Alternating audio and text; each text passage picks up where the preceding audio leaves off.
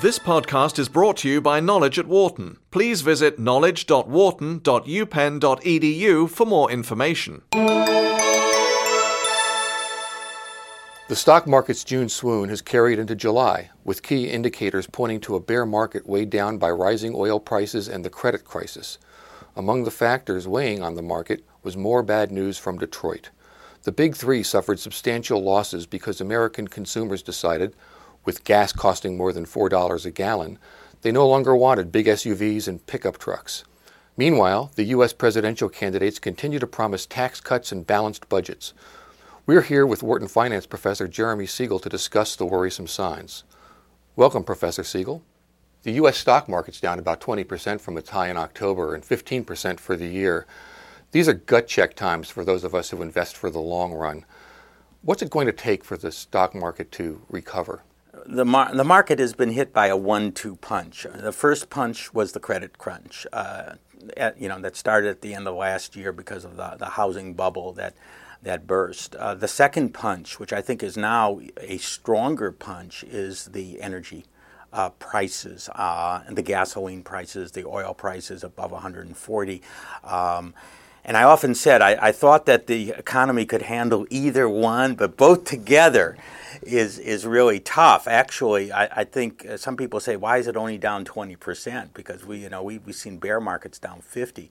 The truth of the matter is that there's a number of good things out there that are, I think, keeping the decline in the moderate territory. What do we need to get it moving back up again, and that is lower energy prices. I think that is the key. If we get oil back down into the 100 region, gasoline stabilized back down to even 350, which I know is still high, but I think that will be an important part of the recovery of the markets. Well, the auto industry would certainly appreciate that.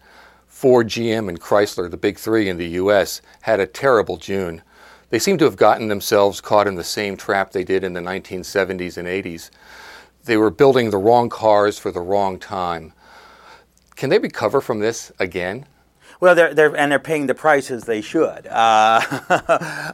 for that. I mean, no one predicted the oil would go this high, but everyone knew that it certainly wasn't going to go lower.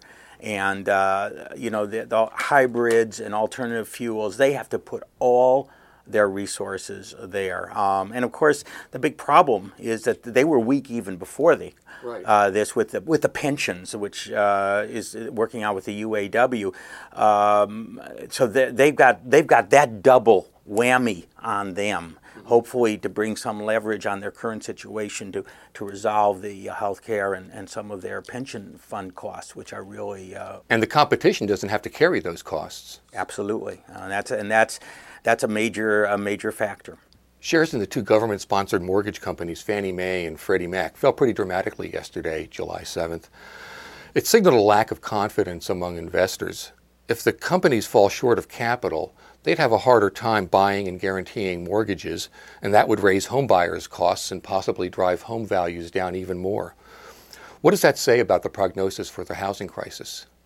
Well, first of all, the government's not going to let Freddie Mac and Fannie Mae fail. And given the way the Fed and others have been extending credit, these are very essential institutions. And so my feeling is that a top priority for the government and the Fed is to make sure that conformable mortgages, those that are under the limits and conform to that, will still be flowing at a normal rate. Jumbo mortgages have a surcharge, and they will continue to have a surcharge compared to where they were a couple of years ago.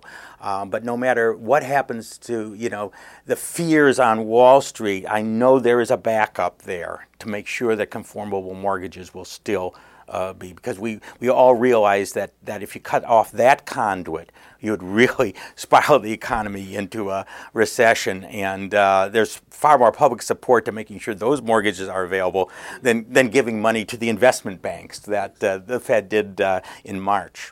The crisis has not only deflated the U.S. economy, but it's obviously had a serious impact on economies abroad. For example, it's helped put the brakes on China's 2-year bull market.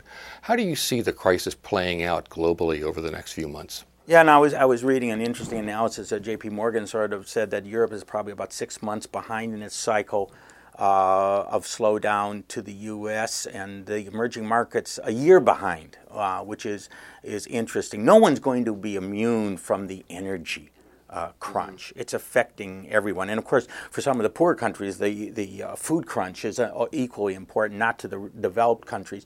But to the developing countries. But I think everyone's going to be affected by the energy crunch. And I really think, again, if I were to say what's bedeviling the market right now worldwide, I would say that the energy question is more important now than the credit question. Will the G8 conference that's going on now in Japan come up with any meaningful proposals, or will it be long on rhetoric and short on substance? That seems to be the case all the time. There's a lot of rhetoric. They talk about exchange rates. The truth of the matter is, we economists know it's really the central banks. Even though they say we're going to give it to the Treasury, it's the central banks that makes the important decisions on monetary policy, which really affect the exchange rates between the countries.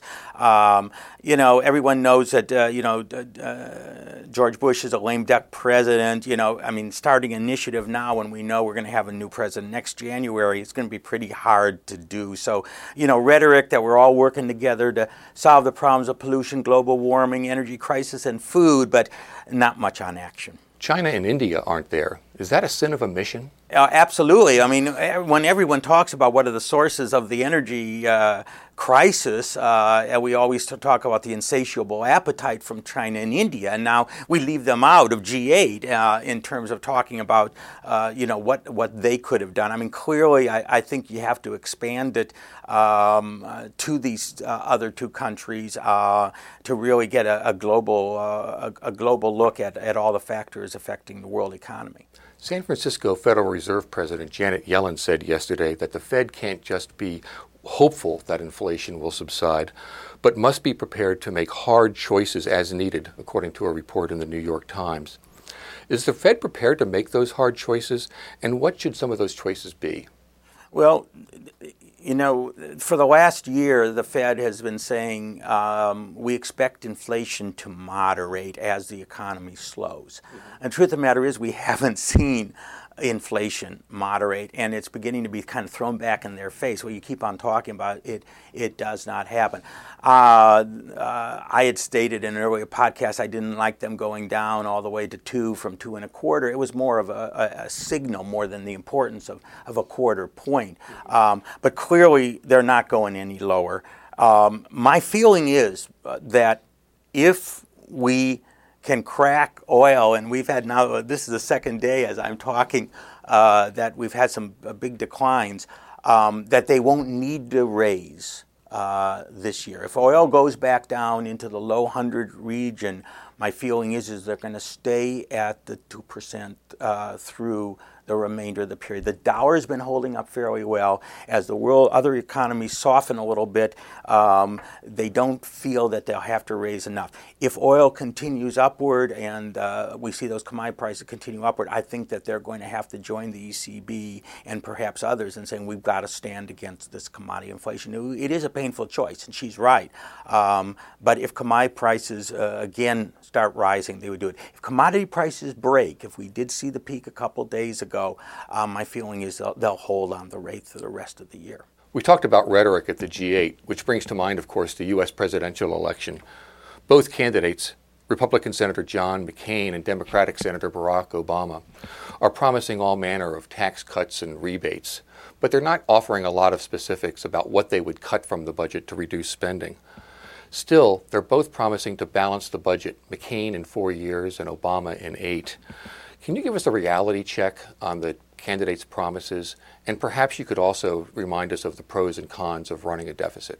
Well, first of all, let me say that a reality check is I don't think it's going to close in 4 years or 8 years. I think we'll probably be running a deficit for decades. Now, that isn't bad as long as it stays in a certain proportion to GDP. We don't actually have to balance the budget. I think there's a couple of things on the table that are important now. Do we need another fiscal stimulus package? It has helped. GDP is going to come out in a few weeks. I expect second quarter to be up between 2 and 3%. Remember, it was 1% the previous 2 quarters. But what happens is if oil prices don't go down, the third and fourth quarter could be much weaker, particularly the fourth quarter, which we might want to think about another fiscal stimulus package then. That's one thing that, this is under Bush's watch. The truth of the matter is we know that taxes are going to go up. Tax rates are going to go up no matter whether McCain wins or Obama wins because we're going to have a democratically controlled Congress, and the Bush tax cuts are going to expire. So that's going to be a reality. But one thing that's very important, and that is the most important thing we can do to close the deficit is not to start raising taxes, especially under a weak economy, but to stimulate economic growth. I mean, Clinton balanced the budget not really through new taxes, but by an incredible growth surge that we had through the 1990s, and that's when we balanced it.